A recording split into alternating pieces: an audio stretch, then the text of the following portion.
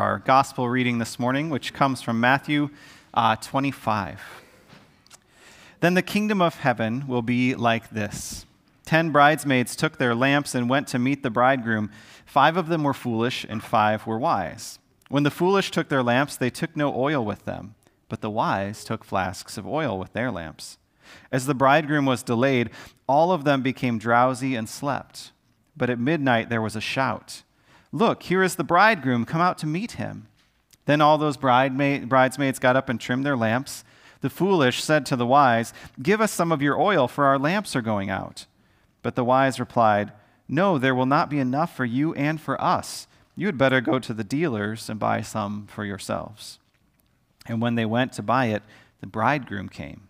And those who were ready went with him into the wedding banquet, and the door was shut. Later, the other bridesmaids came also, saying, "Lord, Lord, open to us." But he replied, "Truly I tell you, I do not know you. Keep awake, therefore, for you know neither the day nor the hour." You may be seated. I invite you to pray with me this morning. Holy God, you have a word for us today, a word of comfort, a word of challenge, a word of hope, and a word of guidance for our lives. Make our hearts soft and plant your word in us that it may bear fruit through our lives. Amen. Well, of course, we know today is Commitment Sunday in our stewardship season. It's a time we celebrate generosity when we lift up all the amazing things that God is doing here. So it's naturally a weekend where we want our scripture readings to be filled with joy and inspiration. And we also follow the lectionary, so I was excited and curious when I dove in this week and I opened the book of Amos and read, I despise your festivals. I take no delight in your solemn assemblies." Maybe not that one. So I thought I'll go to the gospel. The gospel's full of love and joy, right? And then I hear this, "And the door was shut." Later, the others came and said, "Lord, Lord, open to us." But he replied, "Truly, I do not know you." Now, if that doesn't inspire someone to give generously, I don't know what does, right? But in all seriousness, this is a weekend where we think deeply about why the church matters. We think about our purpose. And if you think about it that way, then actually Amos 5:24 speaks volumes. "But let justice roll down like waters and righteousness like an ever-flowing stream." See, the prophet Amos proclaimed these words over 2,700 years ago, words that have echoed throughout the ages, timeless words that convict and challenge and inspire and call to us and to every generation. In fact, these prophetic words inextricably link together our present with our past and our present to our future, to God's future. These words weave our lives into the great tapestry of the lives of all God's beloved in every time and place, of every tribe and tongue. Justice and righteousness, these are good words. These are beautiful words. These are holy words. Yet at times, these words get a little corrupted or co-opted. For example, the word justice, at times different political parties or ideologies have tried to lay claim on this word as if it's their own. Has anyone ever heard that justice is a political word? It's actually a biblical word. It's in the Old Testament, and the word in Hebrew is mishpat. This word mishpat is actually in the Old Testament alone over 400 times. Its history goes way further back than any of our modern ideas or ideologies. Mishpat in Hebrew or krisis in the Greek in the New Testament, this occurs hundreds and hundreds of times throughout the Bible because it's the very heart of God. It's the very character of God. And modern definitions can kind of distort our view of the word, so it's important to really reflect on what this word means when God speaks it to us. Because justice is the very character of God. So when we think about God's justice, we can't really separate that from the other characteristics of who God is. Things like mercy and compassion, redemption and love. And it's hard to define this word. We could spend all day just trying to study it, but for our purposes today, I would simply suggest this. Justice is when the world is as God intended it to be. And therefore, conversely, injustice is any time the world is not as God intended it to be. This is a word that reveals God's heart and helps us understand our purpose, which is what Amos, the prophet, was called to go and speak to Israel.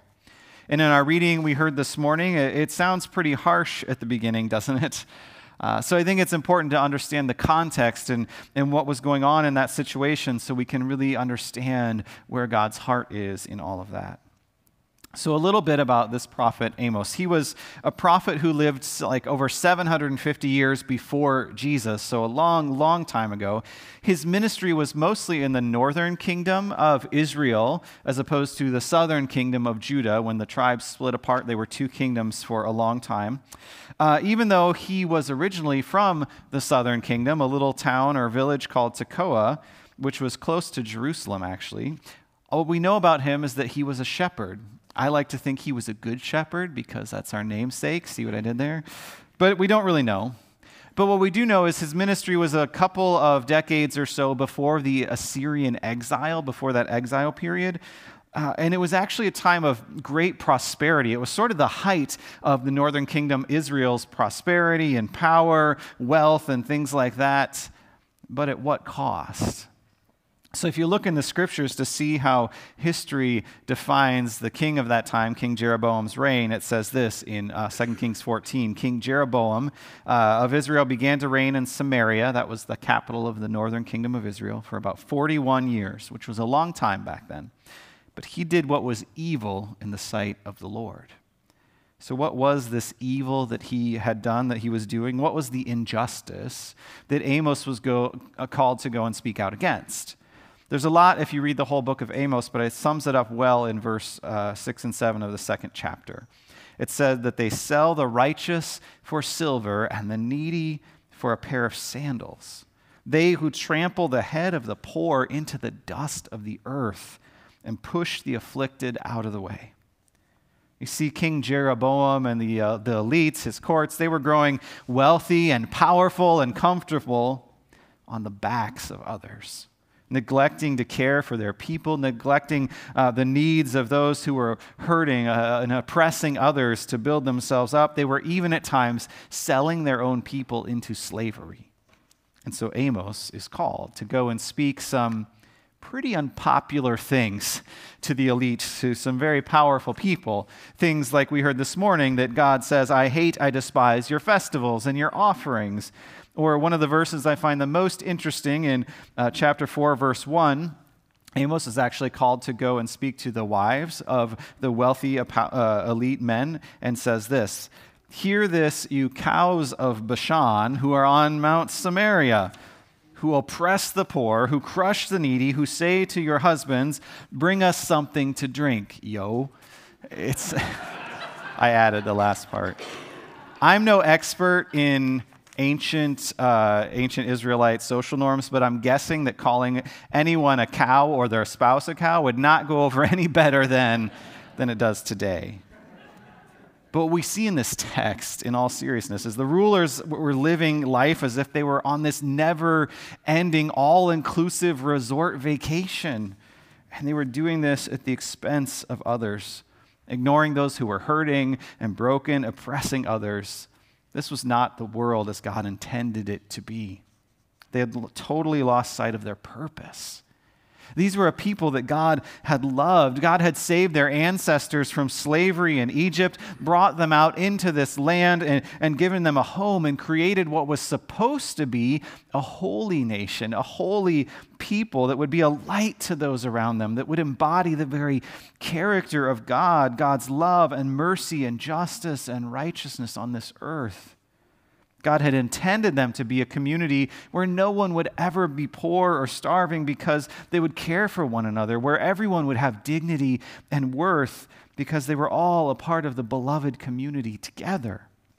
And this, what was going on, that was not how God intended it to be because they had lost sight of their purpose. Friends, our world today is not always as God intended it to be, is it? Is there goodness and mercy in the world? Yes, and we hold on to that. Is there beauty and love? Yes, and we celebrate that. But of course, there is still hunger, There's still homelessness, these things that are not as God intended them to be, and injustice. Things like poverty and hatred and violence and war and oppression. There are still so many places in the world that are not as God intended it to be. So I have a question for us today. When you see these injustices in the world, what happens inside your heart? For me, when I see it, I often feel helpless. The sort of injustice we see in our world today is often so massive, so large scale, so complex that it feels like there's nothing I can do to make a difference. Does anyone else ever feel that? And so it becomes overwhelming, and I start to feel helpless or hopeless, and I confess sometimes I just want to hide away and ignore it and numb myself. Because the truth is this, that on my own, I can do very little to make any difference. But together, as the church, as Good Shepherd, we can and do make a significant impact. Together, there are so many ways that we strive to bring about God's vision, God's justice, God's kingdom in this world. When we see hunger in the world, it breaks our hearts, so we respond with things like Thanksgiving meals for our local community or Feed the Need for the global community. Next week, we'll have with us Pastor Dan Rift from ELCA World Hunger. When we see poverty in our community, we support ministries like LifeWise and other efforts in our world. When we see racial injustice happening in our society, we start ministries like Our Neighbors, Our City to have challenging but critical conversations where we can have a safe space to listen to one another, to grow together, to learn together. When we see wars on the other side of the globe, it can feel so far away, but we respond with our prayers and with things like Lutheran World Relief, where we make sure that aid can get to the places it needs to be most. Alone, I can do almost nothing, but together, as God's people, by the power of the Spirit, we can do almost anything. And this is why the church matters. This is why we need one another. This is why week after week we come back here together to be inspired and moved and connected to others.